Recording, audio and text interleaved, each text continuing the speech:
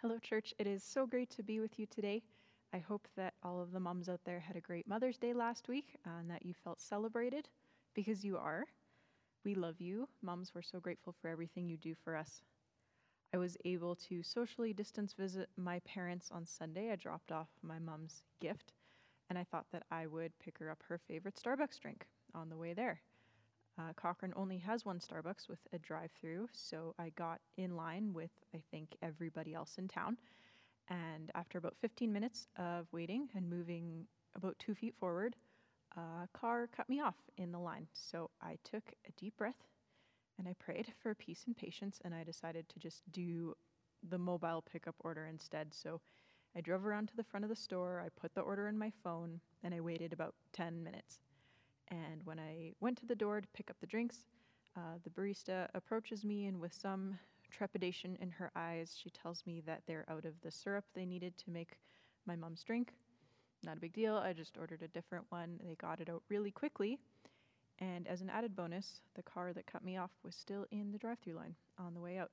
So be extra kind to everyone right now, but be especially kind to your moms and your baristas because they're both working really hard and they're doing a great job. So we're going to jump right in. Our text today is Acts 1, verses 1 to 11. I'll pray and then we'll read together. God, thank you for this day. Thank you for a weekend with incredible weather. I pray that we can enjoy it, have some quality time with our family and our loved ones. As we go into your word today, God, please help us to be listening to what you are saying to us. In Jesus' name we pray. Amen. So Acts 1, starting in verse 1. In the first book, O Theophilus, I have dealt with all that Jesus began to do and teach, until the day when he was taken up, after he had given commands through the Holy Spirit to the apostles whom he had chosen. He presented himself alive to them after his suffering by many proofs, appearing to them during 40 days and speaking about the kingdom of God. And while staying with them, he ordered them not to depart from Jerusalem, but to wait for the promise of the Father, which, he said, you heard from me. For John baptized with water, but you will be baptized with the Holy Spirit not many days from now. So when they had come together, they asked him, Lord, will you at this time restore the kingdom to Israel? He said to them, it is not for you to know times or seasons that the Father has fixed by his own authority, but you will receive power when the Holy Spirit has come upon you, and you will be my witnesses in Jerusalem and in all Judea and Samaria and to the end of the earth. And when he had said these things, as they were looking on, he was lifted up, and a cloud took him out of their sight. And while they were gazing into heaven as he went, behold, 2 men stood by them in white robes and said, Men of Galilee, why do you stand looking into heaven? This Jesus, who is taken up from you into heaven, will come in the same way as you saw him go into heaven. I was quite excited to find out that I would be speaking today from the book of Acts because it is one of my favorite books of the Bible to read. The story of Saul's conversion in chapter 9 was one of the first stories I remember hearing about when I was learning about the Christian faith as a teenager. I was amazed that a man who hunted down Christians could be changed so radically that he would become an author of parts of the Bible. The transformations in this book are one of the reasons I love it. We see large-scale world transformations as thousands of people start believing in Christ and join the church. But we also get to see the intimate and personal changes in people like Saul or the Ethiopian eunuch.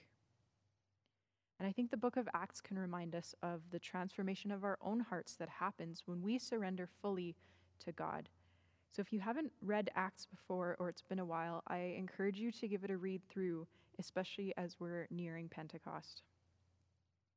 So Acts is a sequel to the book of Luke. It picks up right where Luke ends off. After Jesus was resurrected, he spent 40 days appearing to his disciples. If we were those disciples right now, we might be just going about our days, but expecting Jesus to show up and show us the holes in his hands or tell us to throw our nets on the other side of the boat. Jesus spent these 40 days preparing his disciples for the beginning of the early church and the receiving of the Holy Spirit. We read in John 21 that Jesus tells Peter to feed his sheep, take care of his flock. And in Matthew 28, the disciples receive the Great Commission, which you might have heard before. Go therefore and make disciples of all nations, baptizing them in the name of the Father and of the Son and of the Holy Spirit, teaching them to observe all that I have commanded you. And behold, I am with you always to the end of the age. So he was getting them ready for when he would return to the Father in heaven. He was getting them ready to be his messengers. But he doesn't send them out to the world right away. Verse 4 says, while staying with them, he ordered them not to depart from Jerusalem, but to wait for the promise of the Father, which he said, you heard from me, for John baptized with water, but you will be baptized with the Holy Spirit not many days from now. First, they had to go back to Jerusalem because this is where it all starts. And then you can see this progress through the book of Acts. It starts in Jerusalem, and then later they start to spread the gospel in Judea and Samaria, and then beyond, all the way to the end of the earth. This is where churches get the model of local, national, and international missions. Jerusalem, Calgary, Judea and Samaria, Canada, and the world. But before they could do that, they needed to be baptized with the Holy Spirit. If you've been baptized in water, think back to that experience now. Mine was November 2016. It was overwhelming, but in the very best way. It was at a huge church. There was lights and sounds, and I knew there were hundreds of people watching. But when I was baptized, I was so aware of the water surrounding me, representing the washing away of my sin. It's only a moment. You're only under the water for a second, but God allowed me to slow that moment down and really take it all in. And the breath I took after coming back up was like my first real breath. And you can hear everyone clapping and cheering for this declaration of your faith. It was such a powerful moment. How much more amazing then is the baptism of the Holy Spirit, which is promised to us? If water can give us such a feeling of new life and being washed clean by the blood of Jesus, the Holy Spirit will make a change in us that is almost unrecognizable. Verse 6, so when they had come together, they asked him, Lord, will you at this time restore the kingdom of Israel? The disciples knew that this moment was the end of an era. They had the living, resurrected Son of God in their presence, and they knew that the world was about to change. At this time, the Romans ruled Judea, and the Jewish people were awaiting the restoration of Israel's sovereignty. They thought that this might be it, and that Jesus was sending them back to Jerusalem so they could get ready for when Jesus was going to drive out the Roman armies. So they asked him, is it time? And Jesus doesn't answer that question. Instead, he says in verse 7, it is not for you to know times or seasons that the Father has fixed by his own authority. Jesus isn't saying if Israel's resurrection is going to happen now or later. He's saying that they just don't need to know. There's a but. Verse 8, but you will receive power when the Holy Spirit has come upon you, and you will be my witnesses in Jerusalem and Judea and Samaria and to the end of the earth. The disciples here weren't being snubbed. It isn't like when you would ask your parents a question and get the answer, you'll understand when you're older. It's very unsatisfying. Jesus is telling his disciples that they don't need to know times and seasons, but they are going to have the power of the Holy Spirit. The word power here is later used to mean speaking boldly and performing miracles. Same thing that Jesus did when he was here. The time drawing near to the disciples was about so much more than political upheaval or a military event. It was about more than their nation's status or whose face was on the coin. This was a worldwide, eternal change, and they will have the living God, the Holy Spirit, within them. And they would have the power to be messengers of the very word of God to the entire world. This time last year, I was working as an education assistant at a middle school. It was actually the same middle school that I went to, and I got to work with some of the staff who were my teachers. We won't talk about just how long they've been working there. And I loved that job. I was only there for 5 months filling in, but the relationships I built with students were incredibly meaningful. The staff were great people to work with, and I loved being part of a team that worked so hard to make school a safe place for every kid. So last September, I reapplied for the contract position at the same school. But I don't actually have the right education for the position, and the school board decided not to rehire me. Honestly, I was heartbroken. I grieved the loss of that job, the loss of relationships for a long time. I couldn't believe that this perfect job hadn't worked out because I thought I was going to be there for years. I thought this might be a career for me. My friend and coworker from the school, who is also a believer, just told me that God had something better for me. She had a word. That was the truth I clung to for several months until I found out that she was right, because that's when I joined you here at First Church. I expected something great for my life, and I didn't get it because God had something even greater. The disciples did not get the great thing they had been hoping for. In fact, they were about to face more persecution and oppression than they had before. And their hope for a sovereign Israel wasn't unimportant or foolish. We also hope for great things, right? We ask God for healing. We ask God for financial stability. We ask God for peace and guidance. We pray that this virus would disappear so we can go back to work and see our loved ones. Our needs and our dreams are all important to God, and He wants us to ask and bring everything to Him. Philippians 4 verse 6 says, "By prayer and supplication, let your requests be known to God." But sometimes God answers our prayers with a gentle reminder that we don't need to know right now. That's not something I like to hear. I personally feel the most secure when I can plan for the future. And I feel that especially these days. I don't know when I can hug my parents. I don't know when I can travel. I don't know when we'll be able to gather here in person again. And often I don't know what the next step is. But I do know that God is working, and He has a greater plan than I can ever expect. And I know that the Holy Spirit lives within me, and because of Him, I don't need all of the answers. He has empowered me to do His work.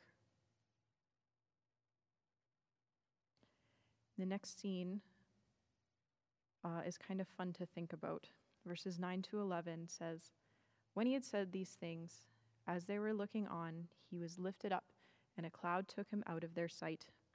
And while they were gazing into heaven as He went, behold, 2 men stood by them in white robes and said, 'Men of Galilee, why do you stand staring into heaven?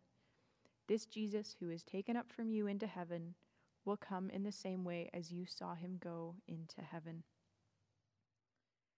Now imagine you're one of these disciples. You've just spent several years learning from the Son of God, the Messiah, only to see your beloved Jesus crucified. But then Jesus was resurrected. Then He appears to you over a time of 40 days, often when you're not expecting Him to. Now, as you're talking to Him, He ascends into heaven on a cloud. Can you imagine? I don't know how long the disciples stood there for. Might have been a second, might have been an hour. But if I were one of them, I would probably also need a minute to stare into heaven and let my brain catch up to my eyes. And I also wonder what else the disciples would have been feeling at that moment. Maybe fear or sadness. It might feel like they've just lost Jesus all over again. Or were they standing there waiting for Him to come back? But two of God's angels appear and remind the disciples that this is Jesus. You know him. He told you he'd be going back to the Father. He also tells you he'll be coming back. And I think the angels were also sent at that moment to pull the disciples out of their shock. You're going to receive the Holy Spirit and be Christ's witness to the entire world. Why are you standing there? You've got work to do. I don't know about you, but sometimes when I get overwhelmed, I feel like the disciples standing there staring into heaven. I stand there and stare because I'm waiting for God to do something. I'm waiting for him to fix it. I'm waiting for him to give me an answer, especially right now. It's easy to write off this time in our lives as something we just have to get through until real life happens again. But I've been asking God to help me be more present in my circumstances because life is not on pause. This day, this year is part of God's plan. And because he has chosen to include us in his plan, we've got some work to do. It's okay to feel sad and scared and angry and grief and everything else we're experiencing right now. But if you're a believer, the Spirit of God who raised Jesus from the dead also lives in you. He alone can bring us peace and comfort. Trust in God, and he will be with you. We've been called to be witnesses to the world. And right now, that probably doesn't mean mission trips or outreach days. Right now, it might mean mowing your neighbor's lawn, praying with your kids before bed, delivering groceries, encouraging a friend, calling your grandparents.